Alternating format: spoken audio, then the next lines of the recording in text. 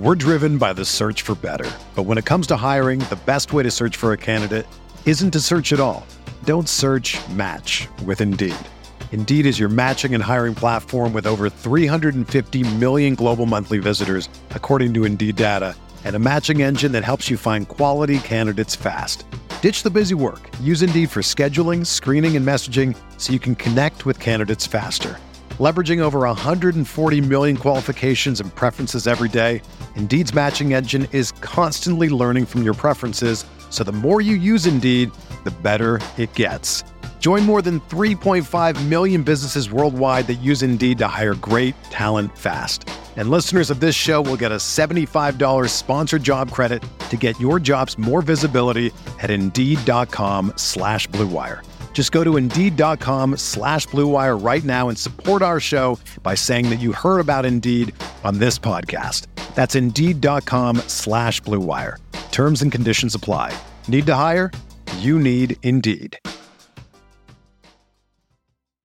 Whether you're a world-class athlete or a podcaster like me, we all understand the importance of mental and physical well-being and proper recovery for top-notch performance. That's why I'm excited that Unified Healing is sponsoring this podcast. Unified Healing is a new and super innovative global network of wellness centers powered by Energy Enhancement System, or EE System. If you haven't heard of the EE System, you'll want to listen up. This technology promotes wellness, deep relaxation, purification, and rejuvenation. At hundreds of locations across the globe, access to a center is easy and affordable. Interested in experiencing the EE System technology for yourself? Go to unifiedhealing.com/Blue Wire to learn more and find a center near you. That's UNIFYDhealing.com/Blue Wire. No material or testimonials on the Unified Healing website are intended to be viewed as medical advice or a substitute for professional medical advice, diagnosis, or treatment. Always seek the advice of your physician or other qualified healthcare provider with any questions you may have regarding a medical condition or treatment and before undertaking a new healthcare regimen, including EE System. Clint, how you doing? I'm doing well, man. Y'all can call me Dirty from now on because I plan on getting dirty with George's ass. I'll give you the politically non-correct answer. Let the nuts hang. Let the fucker fly, man. Well, you never know what the hell's going to go on in Morgantown. You get off the bus, it smells like straight whiskey. Whatever 50-year-old white man's out here doing a gritty that night, whatever. But no, I'm serious. The lights went out. Don't worry, guys. Don't worry. It's Dabo doing the gritty. I say right foot creep. Cheers, boys.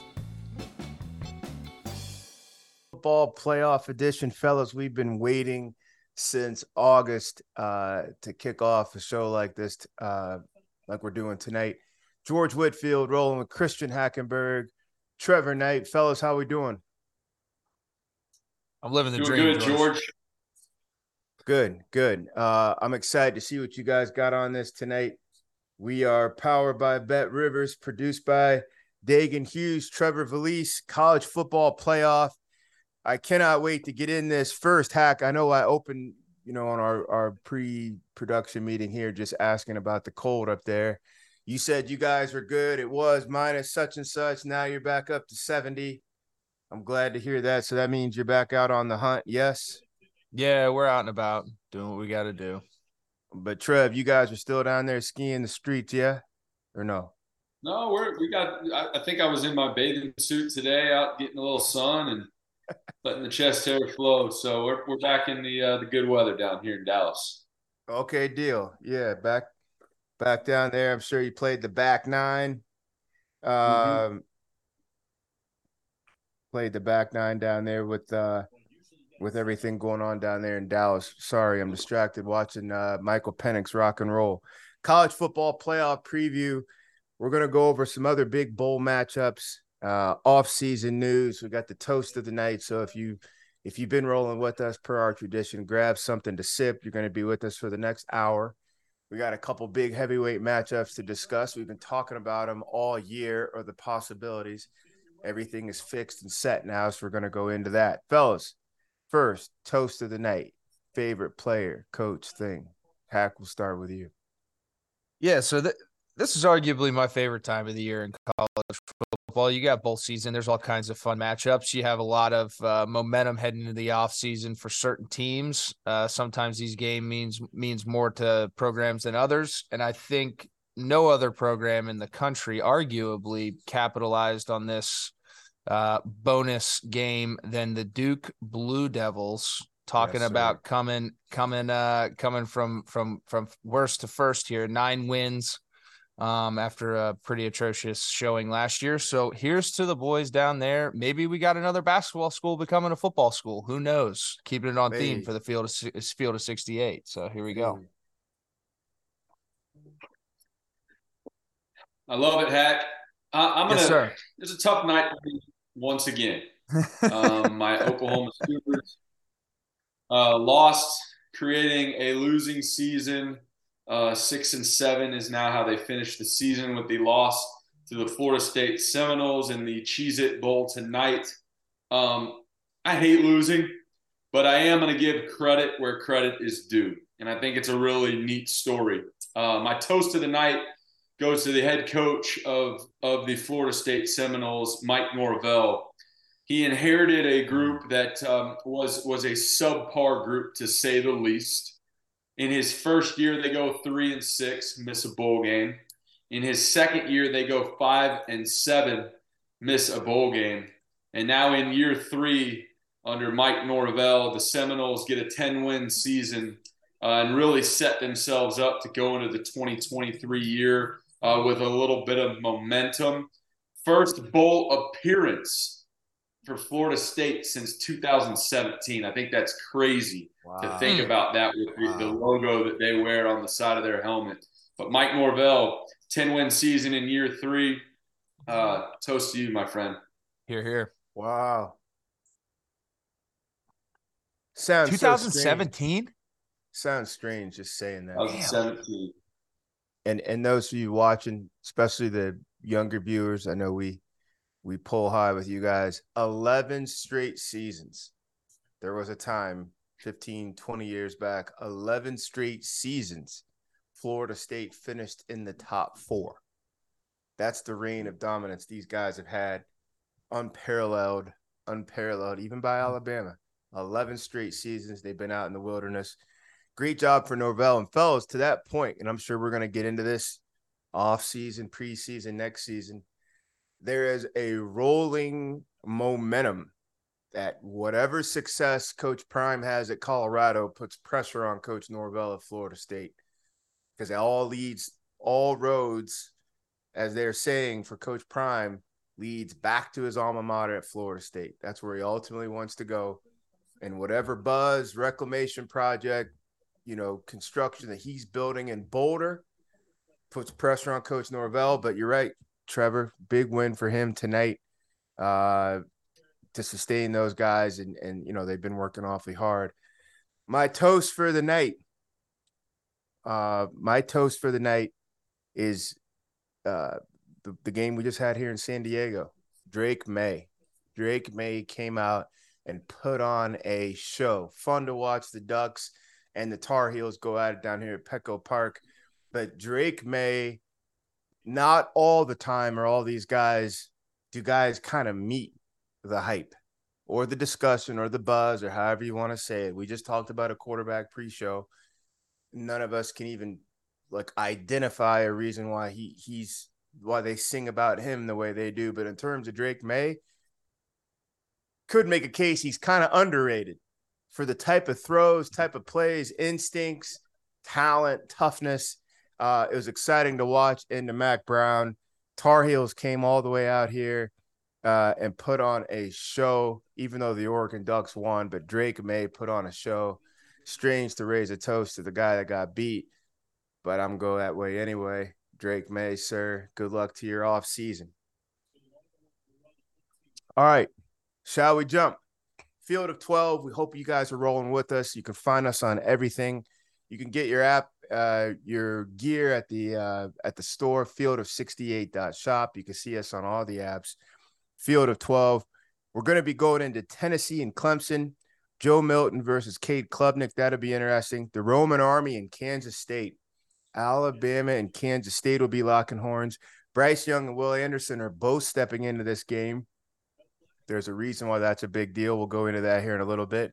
Tulane and USC will be going at it. We'll have a chance to see the Heisman Trophy winner. One more encore. And Utah back in the Rose Bowl. Last year, they played in a classic against Ohio State. This year, Hacks, Penn State, Nittany Lions will come see them down here in Pasadena. But, fellas, we start with the two heavyweight bouts, Georgia and Ohio State.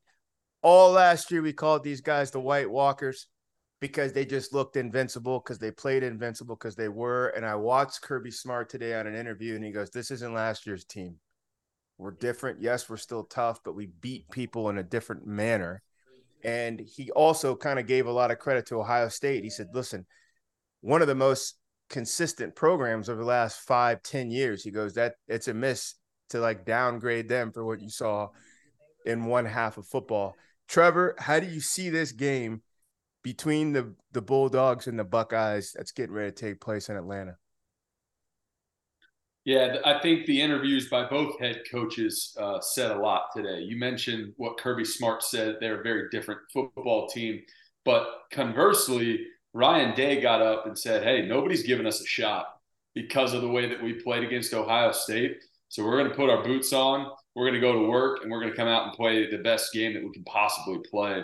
I think that says a lot. They both know where they stand. Georgia, the obvious favorite, the reigning national champion, and then an Ohio State team that just got punched in the mouth and is yet to be known how they get up and go back to battle. This one, as most people in the country right now, is sitting on the edge of their seat waiting for Saturday night. I am extremely excited for, specifically in the quarterback play.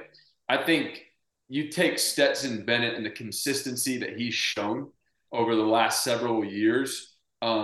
This gives him another opportunity in a big-time ball game to go out there and just play even keel, solid football like he's been doing for so long. Conversely, you have a huge opportunity for C.J. Stroud to step back up to the plate and hit it out of the ballpark as being one of the best quarterbacks in college football right now. So really excited for this QB matchup amongst others. But I think both teams know where they stand. It's going to be a fun one to watch. Hack, before I just pitch the ball to you and you take it wherever you want. Yeah. Are the Buckeyes being unfairly or over the top penalized for one game? Yeah. I mean, listen, at the end of the day, perception's reality, and the way that, and I've dove into the way that Michigan game turned out and the optics of it. And I think it was a completely different story than what the scoreboard reflected compared to even last year's game and what happened, right?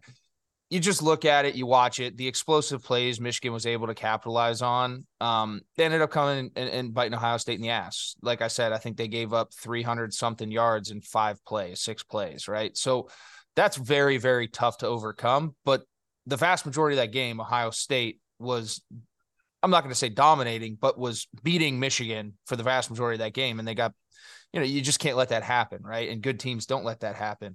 And I think Ohio State's coached well enough to overcome that.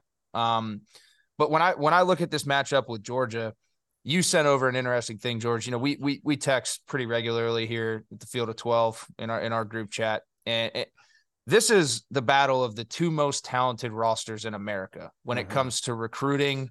You look at the amount of 5 stars they have, the amount of 4 stars, just the depth and breadth of the way that both of these programs have created cultures of competitiveness and toughness. And I really hope that Ohio State shows up the way that I think they're capable of, because if that's the case, I would not be surprised if this is the most dangerous game for Georgia in the college football playoff. I know I've been really, really high on Ohio State all year. Even after the Michigan loss, and maybe I'm not giving enough teams out there to, enough credit, but I just watched this Ohio State team, and I really don't think they've played to their capabilities yet.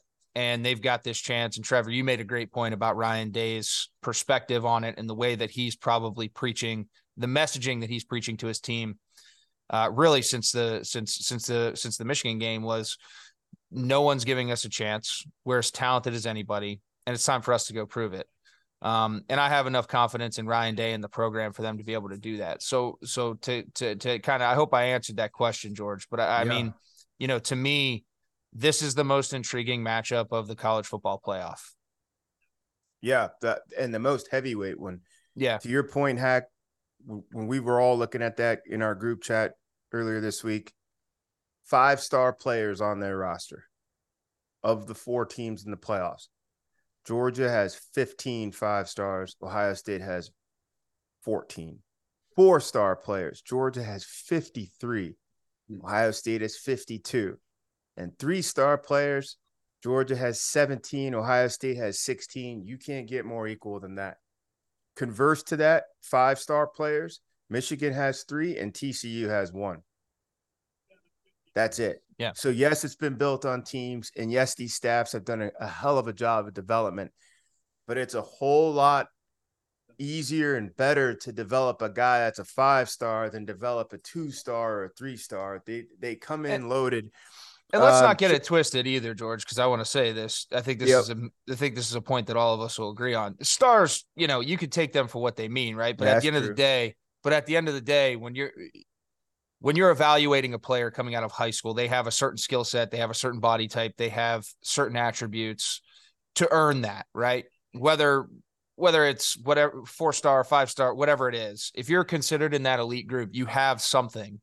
And ultimately, it's about where you go and how you get developed. And both of these programs do a great job of doing that. So it's not just like getting a flash in the pan 5-star guys. These guys are used to developing talent like that. They're used to developing talent like that, putting them in situations to be successful and putting them in situations to be highly productive at the college level. So for me, like you said, man, when you just roll the rosters out, if both of these teams play to their best of their capabilities, maximum capabilities, this is going to be a straight up slugfest. So I'll say this too. You look at these matchups. I mean, this is a college football playoff committee dream. The way that it kind of shaped out, if it was any of these other teams in any other positions here, right? Georgia playing either Michigan or TCU first, not near as appetizing to me. I want Georgia playing Ohio State because I think it's the best matchup. And then that at least gives you the opportunity if Ohio State can knock off Georgia and Michigan can knock off TCU to get the matchup in the national championship that would bring in just a ridiculous amount of money to college football. I mean, I think that I love these matchups for the semifinal, and regardless who ends up in the final, I think it's a great storyline. Trevor, Ohio State has to do what to come out with a win in this? I think 2 things, and they're very foundational football, but it's been characteristic of Ohio State this year. They've got to run the football. Yep. They've got to run the football so they can have a balanced attack, and then they've got to have a defense that comes out with their hair on fire, and whether that's forcing turnovers, minimizing explosive plays, or just being sound all game long. It's defense and it's running the football, in my opinion, if Ohio State wants to have a chance to beat Georgia, excuse me. Hack, your opinion, you go the same way with that? Yeah. I think, Jim Knowles lives and dies by the 3 ball. I've talked about it a little bit. I host another show with Josh Perry, and he and I talk about it as well. He's okay with giving up 4 or 5 explosives because he expects those explosives to be able to be overcome by the overall productivity of that football team. Mm-hmm. Didn't happen against Michigan, right? So I'm curious to see with this amount of time how he approaches this game. Physically, I think they match up fine. They're going to have to force Stetson Bennett to beat them. I think they're going to have to force Stetson Bennett into some third and longs, third and mid-range where he's dropping back and throwing the football, and you need to be opportunistic and be able to get a couple takeaways. And I'm just curious to see the overall game plan defensively in terms of how they approach this game. And then offensively, I think you make a great point. They have to be able to run the football, and CJ Stroud has to just facilitate to these playmakers. Some of these other guys have to step up outside of Marvin Harrison Jr. A lot of talent in that room. We've talked about it all year, but I think some of these other guys have to emerge as true threats to another team. So they take a little bit of pressure off of 18. If they can do that, I fully expect Ryan Day to have a great game plan and be able to punch and counter punch with a Georgia defense that's going to come out with their hair on fire, as they have with every game that has a bunch of light and meaning to it. They're going to be able to counter punch better so than like a Tennessee did, right? Because a Tennessee is who they were. I think this Ohio State offense has a little bit more flexibility to to mold themselves and kind of react to the environment as opposed to try to force their style of play down someone's throat. So it'll be really interesting to see how those two things. So it's more of a schematic thing and how they put these guys in positions and what they're willing to give up and what they're willing to try and take advantage of. I agree on the flexibility part, Trevor, with what Hack is saying. They can mold. We watched them get into some barroom brawls. They got out of that Notre Dame battle. They were into a couple other Northwestern, ugly enough performance, but they were still willing to just get in the corner and trade body blows. They could get into a track meet. Question for you, Trevor. You want Stetson Bennett to do what if you're Ohio State? You want him doing what? If Stetson Bennett, I mean, a super athletic quarterback, you try to contain him. Young quarterbacks, you want to run all type of disguises and try to confuse them.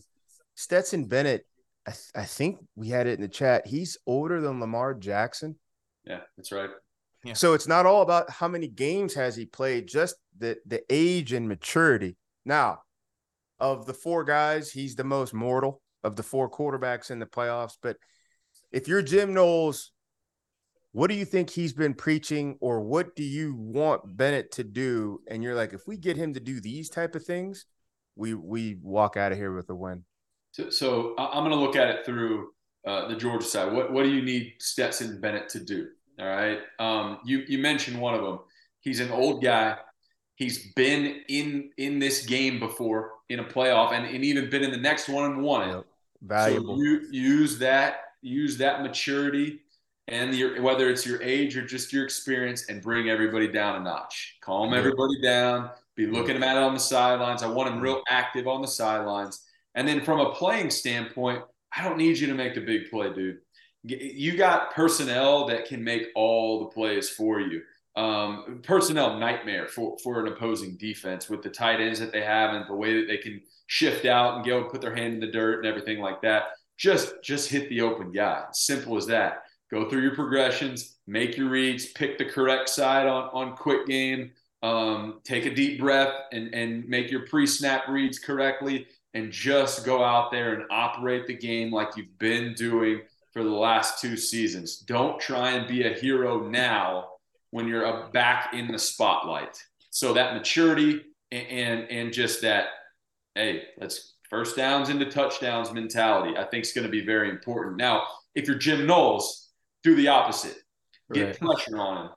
Force him to try to make the home run play. Try and make Georgia one-dimensional so that he's going to have to make plays with his feet, his arm, and everything else. Because like you said, he's the mortal one. They've got superheroes all around him. He's the mortal one. So if you want to get in his head and make him feel like he's got to make all the plays, you got a shot if you're Ohio State. I want to roll this to both of you before we roll to Michigan and TCU. Who is your non-quarterback X factor in this game? This guy will tilt the balance for you, Hack. This guy will tilt the balance for you, Trevor. For Ohio State and for Georgia. We're driven by the search for better. But when it comes to hiring, the best way to search for a candidate isn't to search at all. Don't search, match with Indeed. Indeed is your matching and hiring platform with over 350 million global monthly visitors, according to Indeed data, and a matching engine that helps you find quality candidates fast. Ditch the busy work. Use Indeed for scheduling, screening, and messaging so you can connect with candidates faster. Leveraging over 140 million qualifications and preferences every day, Indeed's matching engine is constantly learning from your preferences, so the more you use Indeed, the better it gets. Join more than 3.5 million businesses worldwide that use Indeed to hire great talent fast. And listeners of this show will get a $75 sponsored job credit to get your jobs more visibility at Indeed.com/Blue Wire. Just go to Indeed.com/Blue Wire right now and support our show by saying that you heard about Indeed on this podcast. That's Indeed.com/Blue Wire. Terms and conditions apply. Need to hire? You need Indeed. Hack, go ahead. Man. Oh, that's so tough. I think Ohio State's stable in the running back room is back to full health. And I think that they're going to have to get some explosive plays. Not to take away, I really do think that defensively, Ohio State needs to be able to force Georgia. Georgia is so dependent, and even their personnel, it's so dependent on them being able to work off of play action. And that's what creates space and problems for the tight ends, because the linebackers and safeties have to worry about run responsibilities and then cover these guys who are freak shows down the field. So, let's take all that out of the way. I really think it's going to come down to offensively for Ohio State, like Trevor said, being able to run the football, be two-dimensional, pose a threat there. They have home run ability in that backfield. I with a healthy stable, I expect that backfield to be the focus for me, the X factor, Ohio State's backfield. Mm-hmm. Trevor? I'll say this. I know we want to keep pointing the finger elsewhere, but the strength of Ohio State outside of their quarterback is that receiver room. And so I think the X factor is Marvin Harrison Jr. The way he's bursted on the scene, the plays that he's made. Don't try and go elsewhere in a game like this. Sure, you need to be, like we've talked about, but he's still going to need to make big explosive plays for them to win this football game. So he is the definition of an X factor for me. That's Ohio State and Georgia locking horns here in the primetime game. The primetime game. I think they're the second game of the back-to-back 8 p.m. 8 p.m. That'll be exciting. Can't wait to see what the ratings number is going to be on that. Just seems like all of America rolls right inside to go see these heavyweight matchups. Buckeyes draw. Ohio State 6.5-point dogs. Trevor, quickly, who do you got? I got Georgia winning this football game. I think it's going to be phenomenal, but the experience that Georgia has, I've talked about it before, the been there before factor, if you will. That is a huge deal. Not to mention, I think that Kirby Smart has really come on the scene as that coach that has figured out the formula to repeat the guys, to buy into the system and to keep it going. So I like Georgia in this game. Score? I'm going to go Georgia with a 7-point win. I think they're going to score some points. I'm saying 42-35. Oh, interesting. Hack. God, man, this is so hard because my gut's telling me to go with the dogs. My gut's telling me to go with the dogs. As a voice, but then I'm gonna look like a Big Ten homer.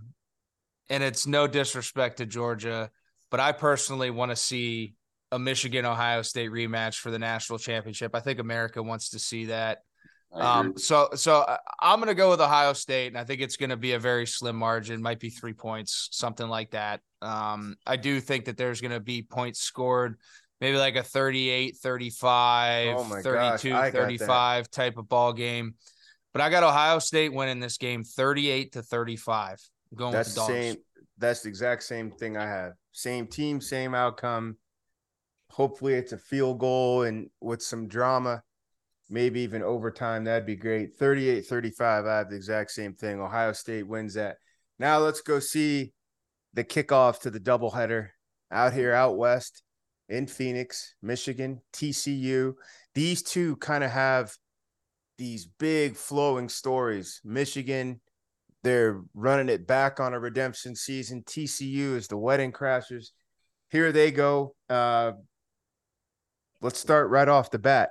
TCU has to be able to do what? Which aspect? They're a slow starting team. Their defense is like they're gamers, but they have the weakest defense of the four. And their quarterback is a vet, but he's grown a ton. Probably the most growth of all four quarterbacks this season, especially given to where he started the season out. Trevor, will go with you first. TCU, we will have a real idea that the game is theirs through the first three quarters if they're able to do what? I'm going to start with a funny here. If they're able to push a wheelchair out on the field and keep Max Duggan in the football game, I think they're in this one. That kid, I mean, what he has shown in terms of toughness, The Yeah. blood, the tears, the limps. The guy is tough. And if he can make it through 4 quarters in this one, I think that TCU stays in the football game just based off of willpower alone. That being said, they're going to have to play their best football game. I mean, there's absolutely no doubt about it. They're clearly the underdog in terms of talent. They're riding the wave. They're on the magic carpet ride, if you will. It's been an incredible season to watch.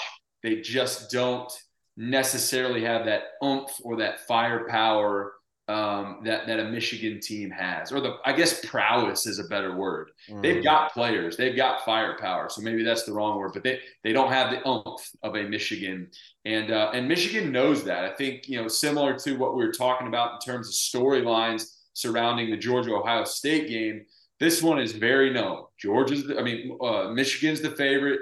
TCU's the Cinderella. Can they stick around? Can they not? If Max Duggan can come in and play like the runner-up of the Heisman Trophy, and Sonny Dykes can get this team going in the locker room before the game, I think it'll be a good football game to watch. Hack, for it to be a great game to watch and for TCU to have that chance that Trevor's talking about, do they have to go kitchen sink mode on this? Do they have to have exotics on special teams? Well, for not to nerd out, but do they need an onside kick for no reason? Do you need a double pass? Do you have to get back in the back chapter of the playbook for this? I think there's a fine balance, right? And you talked about slow starts. I mean, Michigan's had their spell of slow starts this year as well. So I think that's going to be a very astute point, especially with or something to pay attention to as a fan.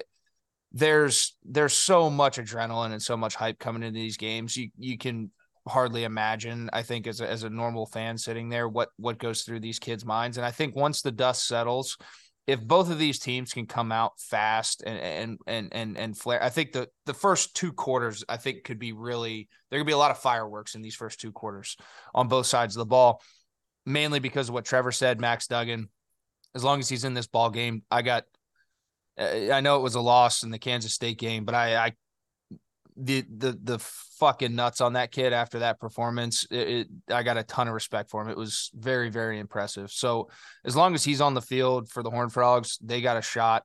But I really do think that these two teams, they have some similarities. The kitchen sink may have to come, but I think TCU has to be careful with it. I think they have to be strategic and feel it within the game. But without a doubt, I think that they're going to need some help, whether it be a special teams play, a couple of big turnovers, a pick six, something crazy like that. They're going to need some help and be able to continue to ride that momentum throughout the game if they're going to ultimately pull this off. I agree with you. I agree with both of you. The thing I'm going to be curious about, Michigan defensively looks like they have 13 guys out there. Like, they always hold leverage. They're always in position. They always rally as a group. It's a very sound group. Very sound group. They don't play hero ball. Secondary has always got their eyes and hands out. Backers are always like scraping and cutting and flowing. Like they're all on a string. Offensively, Michigan is a downhill deal. And Trevor, you don't have that in the Big 12. You don't have it in the Big 12. Michigan easily will throw 2-3 tight ends in there. Here comes a fullback in there.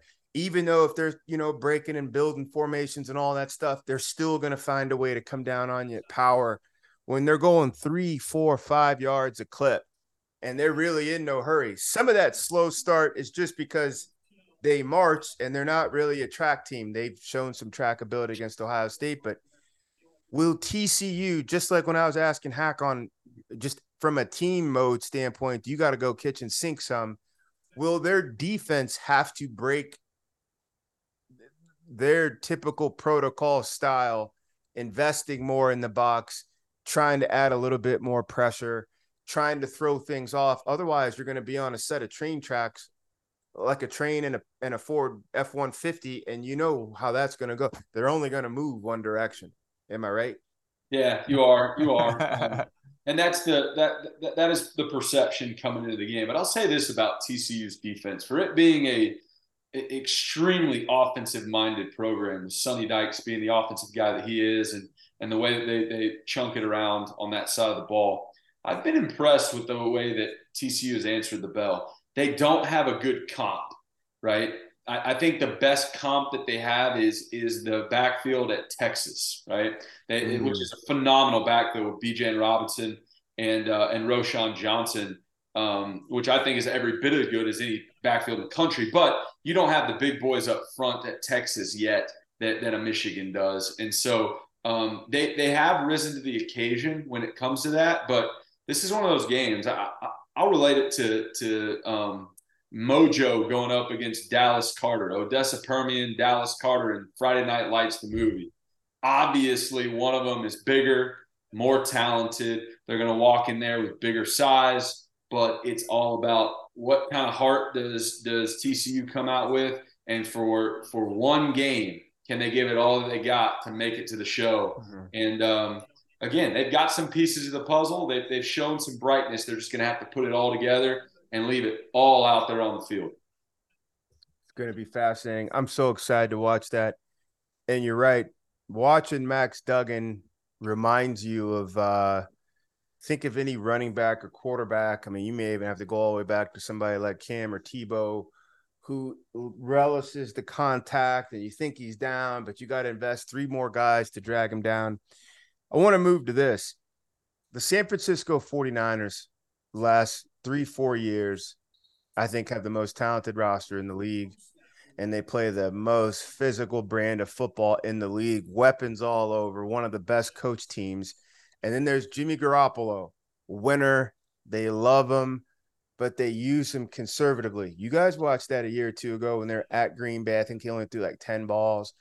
And then another playoff game, I think he threw like 14, 15 balls, like very conservatively. But they like him as the tip of the spear. I see that a lot with how Michigan rolls with J.J. McCarthy. Winner, they love him. They use him sparingly, but they're like, listen, you're driving a tank, so we don't need you to do all this extra. No, just plow stuff over and fire when we call for you to fire. Is that a similar comp? I'm just going to roll this to both of you. Is that a similar comp, Niners and Garoppolo, McCarthy and Michigan? And what will McCarthy have to do in this game? Have to, or what will they trust him to do? Hack, I'll go with you. Yeah, I think that's a fair comp. To me, we always say we want to see explosiveness from the receivers. We want to see explosiveness from the passing game. And even the Ohio State game, I mean, he threw a hitch and they whiffed on a tackle in cover 0, and the dude ripped it off for 80 yards. And then they blew another coverage on a corner post, and he threw it to a dude who had next closest defender was 15 yards from him. So, I'm not taking anything away from him, but or anyone on Michigan's team, they dialed those plays up and were able to execute when they needed to. But I just don't know, because Michigan really hasn't had to get away from who they are. And I don't know if TCU is the team to force them to do that, right? So for JJ, yeah, I mean, just go in there and do what you're asked to do, do what you're coached to do, execute on the plays that you're being asked to execute, which he's done all year, and just keep being who you are. And when I think the thing is, I think throughout his career, especially at Michigan, if this team stays built the same way, right, a very good offensive line, he's going to learn how to do those things. He's going to learn how to use his legs more. He's going to learn when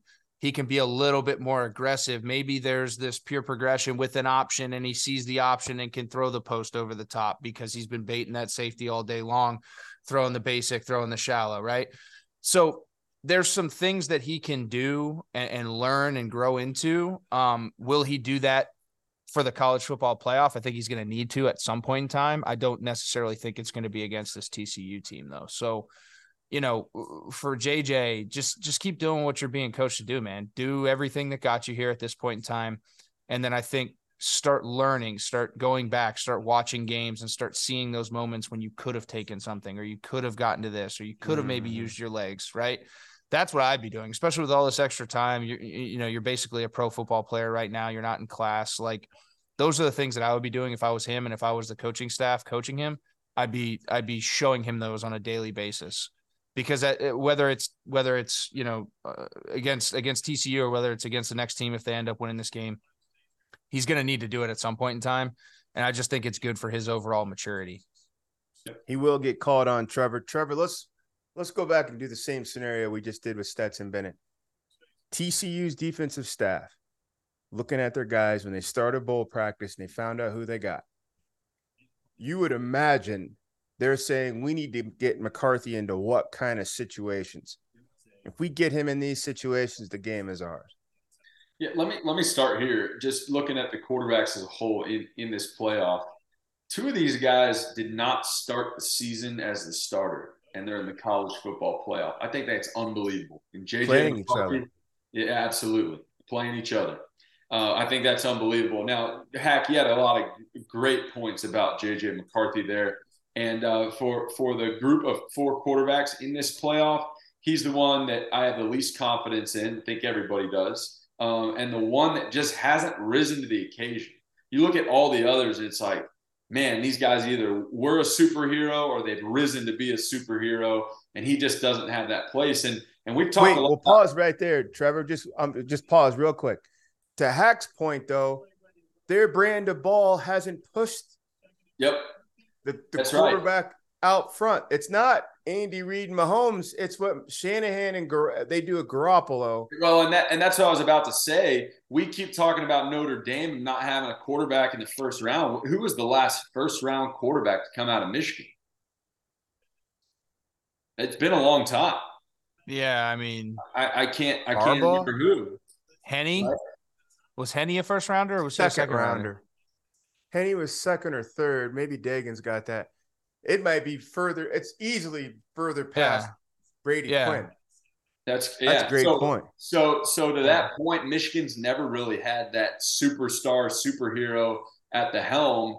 And with the success that they've had, I think they understand that. So, Hack, you made a great point about going back, watching the films, making sure that he feels comfortable enough to go out there with confidence and operate the way that they just need him to operate. They're not asking him like the other three guys to go out there and make big plays. Stetson Bennett, we talked about that a little bit. They want him to be a game manager, but he still makes big plays. And that's the thing, though, is Stetson, and we talked about it, Stetson being 25, he's battle-tested, been there, done that. Like, he made the dumb young mistakes, and they were able to overcome it. Like, he's further along in his overall development as a quarterback within a system like that. Right. This Michigan coaching staff is still saying, hey, we like this guy. He's gotten us here, but I'm not going to just put the ball in his hand when the game's on the line. Like, that's not the direction that we're going.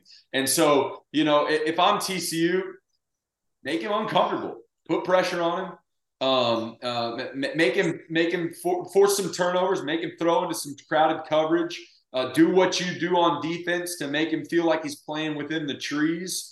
And force him to get the ball back in your offense's hands if you're TCU.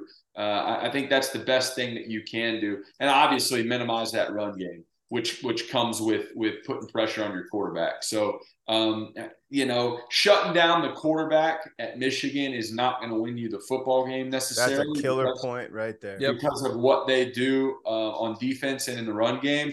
But it still is important in terms of this matchup. I have your answer.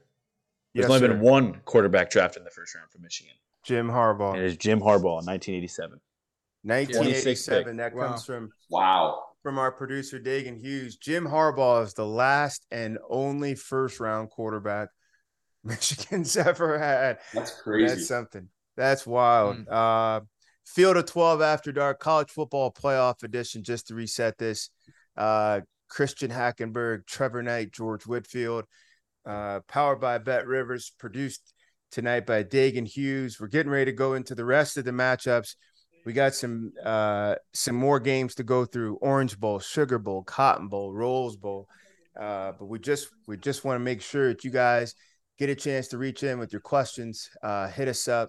If you want to talk about your team or you got questions, you can find us on any app, Field of 12, College Football After Dark. Fellas, let's go into some of these matchups. And this is starting to become like we all need to just go ahead and get our heads wrapped around it. Bowl season, if it's outside the playoffs, it's almost like you're looking at twos versus threes versus whoever's left behind from free agency and all the rest of that stuff. So you don't really know who these guys are. A couple of these guys we do. Let's start right now with the Orange Bowl. Tennessee and Clemson will get a chance to lock horns. Now, this matchup 2 months ago, almost to the level as the first two games. Mm-hmm. We could have had that as a college football playoff. Now, both teams come into this game without their El Capitan.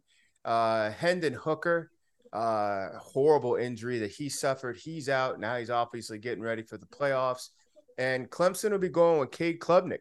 DJU has made his transfer decision. He's gotten realigned. He's coming out west to Oregon State. So that gives you a Joe Milton, Cade Klubnik matchup. Both have played a little bit. Milton played a lot last year for Michigan. What are your biggest impressions walking into this game in the Orange Bowl? Hack, I'll start with you.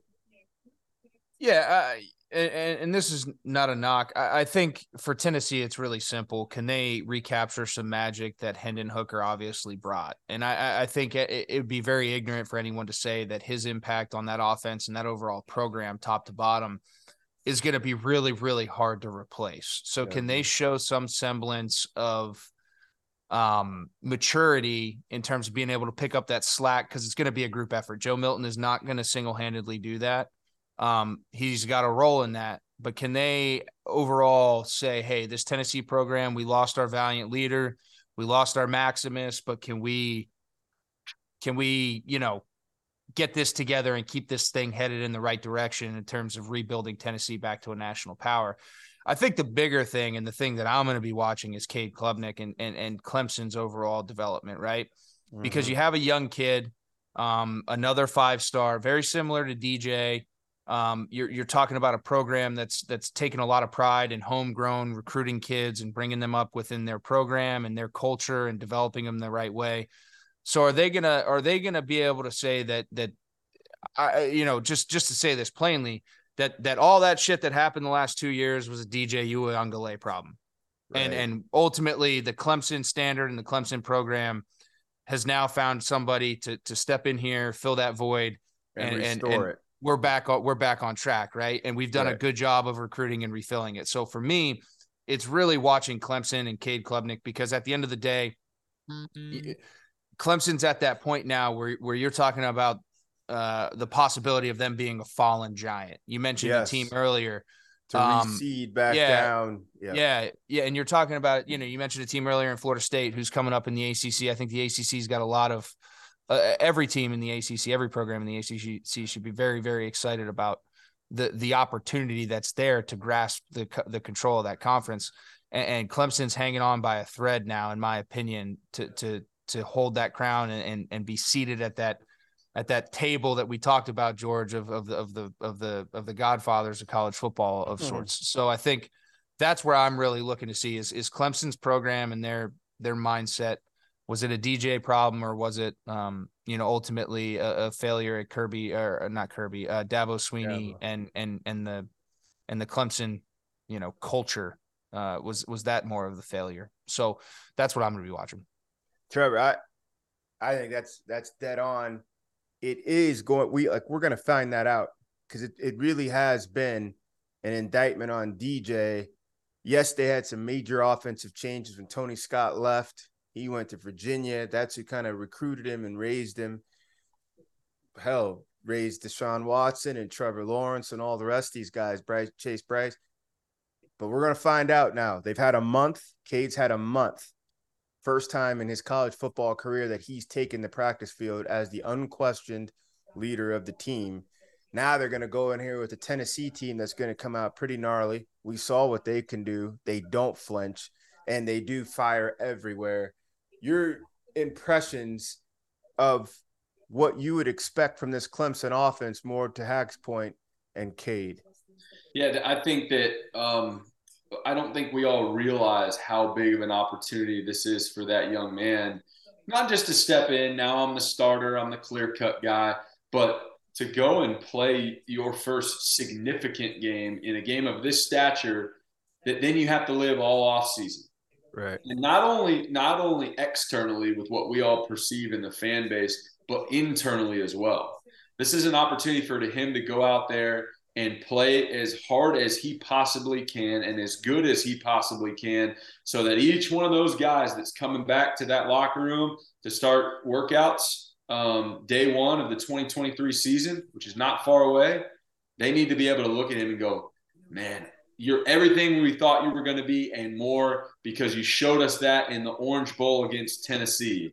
And so where other guys have an opportunity to ease into it, or, have a couple cupcake games when they get named the starter over the offseason, he's now the guy, and they're looking at him to be to be the general. And so it's a lot of weight on his shoulders. That being said, I think he's got the character for it, and I think that he's got the tools to be able to get that done. I watched him played great in the ACC championship too. He did. Played fantastic. So he's had a taste, but this is the one where he's got to come in and beat a really good Tennessee team. That being said, when Hendon Hooker went down, that Tennessee bubble that we were all loving, watching grow and grow and grow, it just got deflated to me.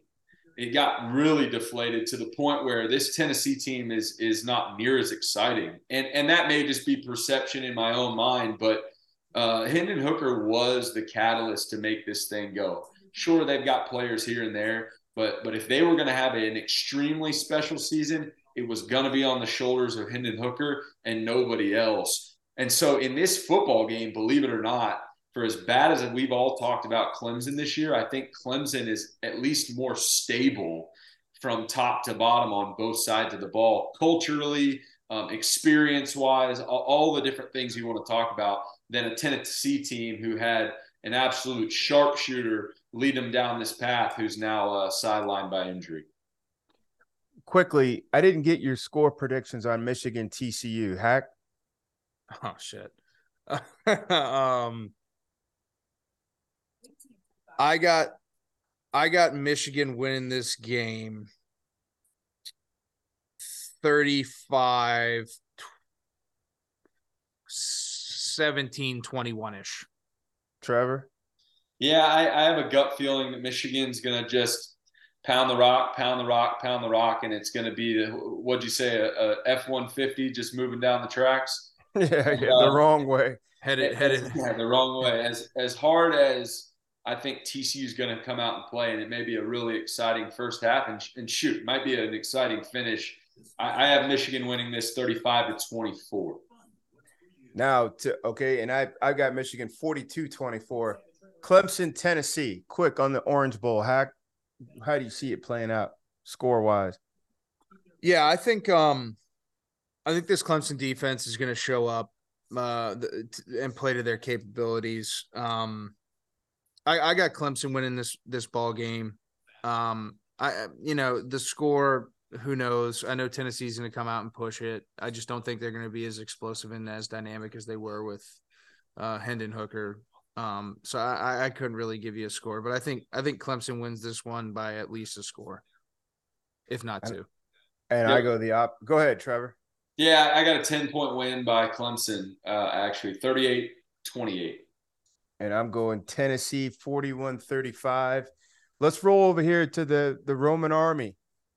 Pretty quiet. And I wonder really what the statistics are for the team that's just outside the playoffs. How have they fared in their bowl game? Alabama is that team this year. They're going up against Kansas State down there in New Orleans. Those guys will be locking horns in the Sugar Bowl.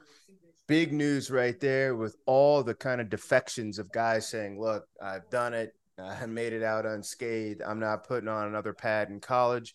Alabama actually gets its two co-leaders back in Bryce Young and Will Anderson. Both those guys, Nagurski winner, Heisman winner, they both elect to come back in for Nick Saban and play. That's probably the two best recruiting jobs that Saban's done this year.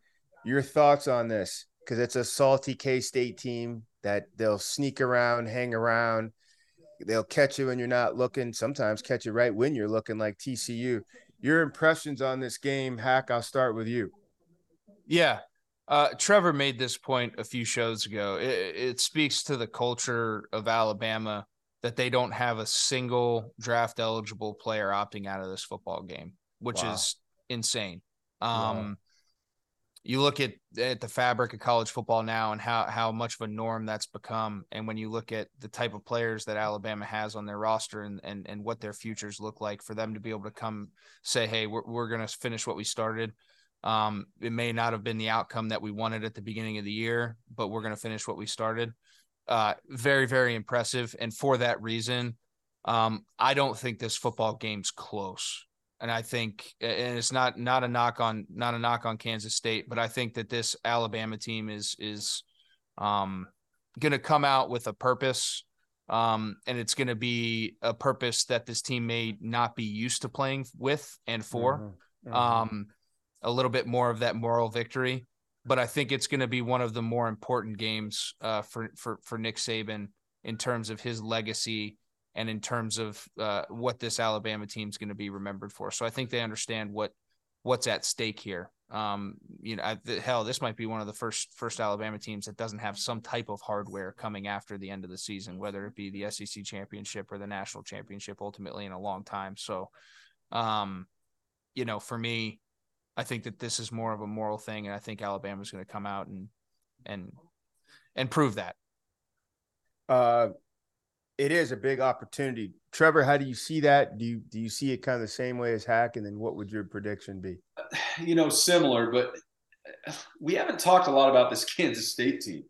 This Kansas State team, maybe outside of Utah and that win over USC in the Pac-12 title game, is riding a wave right now that is almost unmatched. And outside of the top four, this game might be the one I'm most excited to watch, just because we don't know what we're going to get out of Kansas State. This team just beat a team that's in the college football playoff, won the Big 12 title out of nowhere, and is quietly got some players that has some crap to them, man. Like Deuce Vaughn is small in stature, but the dude just gets it done. Will Howard's playing phenomenal football at the quarterback position. Again, should they even be in the game with Alabama? Absolutely not. But I almost compare this one to kind of how we were when I was at Oklahoma to go play Alabama. In the Sugar Bowl. Very similar type of matchup. Really didn't deserve to be on the field. Kind of a letdown that Alabama's not in the top four or playing for at all. But we had some talent. We went in there. We executed our plan, and we got it done. Do I think that's going to happen in this one? No, I've got Alabama winning this football game, but I personally think it's going to be a little closer than we all think, just given the way that this Kansas State team is riding right now. I'll go with it. Cotton Bowl, Tulane and USC. Tulane now was flirting around with being a wedding crash for themselves. Pushed it. Got beat, I think, early November. They will see the Trojans. And USC was right there on the edge. Win and you're in. They didn't, but the quarterback still was the biggest show in the sport this year in the Heisman with Caleb Williams. Hack, will there be any drama in this game, in your opinion? There shouldn't be. And for USC's sake, there better not be. Because, again, we talked about USC. They've been playing with house money all year. I think this is going to be a great year for them moving forward to build upon. By no means do I think that this is going to be acceptable for Lincoln Riley moving forward in terms of what they're playing for, losing in the Pac-12 championship. I think Lincoln Riley has really hammered home the point that this USC team is back. The expectation of greatness is back. And I think he's got the right people at the right key positions, a la Caleb Williams, to really drive that home now. He's got him for 2 years. So, good for Tulane. I'm happy they're here. It's a great thing for their program. But I think you're just talking about two completely different animals. And when ultimately, when you put them in a position where they both kind of have their backs against the wall and something to prove, I'm going with the gorilla every time, and I think that's what USC is in this case. Trevor, I'm astounded right there that Caleb Williams, with all the defections, and there's so much around him, and when you listen to the NFL people say he'd be number one in this class, he's going to go play, down in the Cotton Bowl against Tulane. but there's a football player aspect. A lot of quarterbacks are quarterback playing football. He's a football player playing quarterback. He just happens to be spectacular at it. It's impressive that he's stepping in, just like how you said about the Alabama players. Every at bat, I'm taking every at bat. Mm-hmm. Yeah, I think that his personality and what he's shown over the last several months is that he's going to play to Caleb Williams' standard and not to anybody else's standard. And I think that's the key point to him in this USC team in this game is, hey, look, we're supposed to win. I'm the Heisman Trophy winner. I know I could come into this game and walk in here and everybody's going to be kissing my shoes and my head's going to be, this big around, but I'm Caleb Williams. And I've got my sights set a lot further than the Cotton Bowl this year, even next year. I want to go play in the NFL and I want to go play for a long time and I want to be the absolute best. And I truly think he believes that. So I look for Caleb Williams to come out and absolutely light it up and play like a Heisman Trophy winner and not stoop down to his talent. And that makes Tulane sound bad, but you guys know what I'm saying. It is what it is. I look for USC to win this game handily in Dallas. Lastly, the Rose Bowl. Obviously, special attention paid on this show. Christian Hackenberg, son of Penn State going up against a Utah team. Can the biker gang revive itself? And what will the Nittany Lions go into the offseason? What type of feel, what type of buzz, vibe, battle rhythm will they carry into the offseason after coming in here with the biker gang? Yeah, I think this is really important for Penn State because they've struggled in bowl games under Coach Franklin. Last year they lost to Arkansas. I think the year before that they may I think the year before that was pre-COVID. So I think they beat Washington, but then they lost to USC in the Rose Bowl. So there's some struggles against these types of these calibers of teams when you're traveling in the bowl season. I think that this is going to be very important for Penn State. I think the last few weeks of the season, they quietly were probably one of the better teams in terms of consistency and coming out and playing to their potential and playing to the expectation of what that roster and what that fan base and what the coaching staff has for that program. So I think getting a win here is imperative for Penn State heading into the offseason. And then conversely, I think it's also very imperative for Utah, right? You're talking about a team that lost a heartbreaker to Ohio State last year in the same bowl game, and the Pac-12 champions this year. So I think that both teams have a lot to play for heading into the offseason. Obviously my blood and my allegiance is hoping that the guys in the blue and white can pull it off because I think it'd be really good. I think they got a great talent in Drew Allar. Overall development and overall growth as a program and development of that roster and taking that next step to competing with Ohio State and Michigan consistently. This is a game that surface value, you may not seem as a normal fan, the value in a win and what that will mean for this team moving forward. But if you look at it, this is really big for them. So I think Cliff's going to come out and give it all he's got and try to leave on a high note. And ultimately, I think the rest of that roster is going to play for guys like him and the younger guys are going to understand the standard and the legacy that he left and the direction the program needs to go from here. So, Trevor, 50-yard field goal, no time left. Penn State pulls this off, yes or no? Penn State does pull it off, but if I'm USC and UCLA, I'm watching this game very closely because I think it's a benchmark for what they're about to get in here in the next couple of years. Without a doubt. That was our college football playoff preview. We've been waiting all year for this.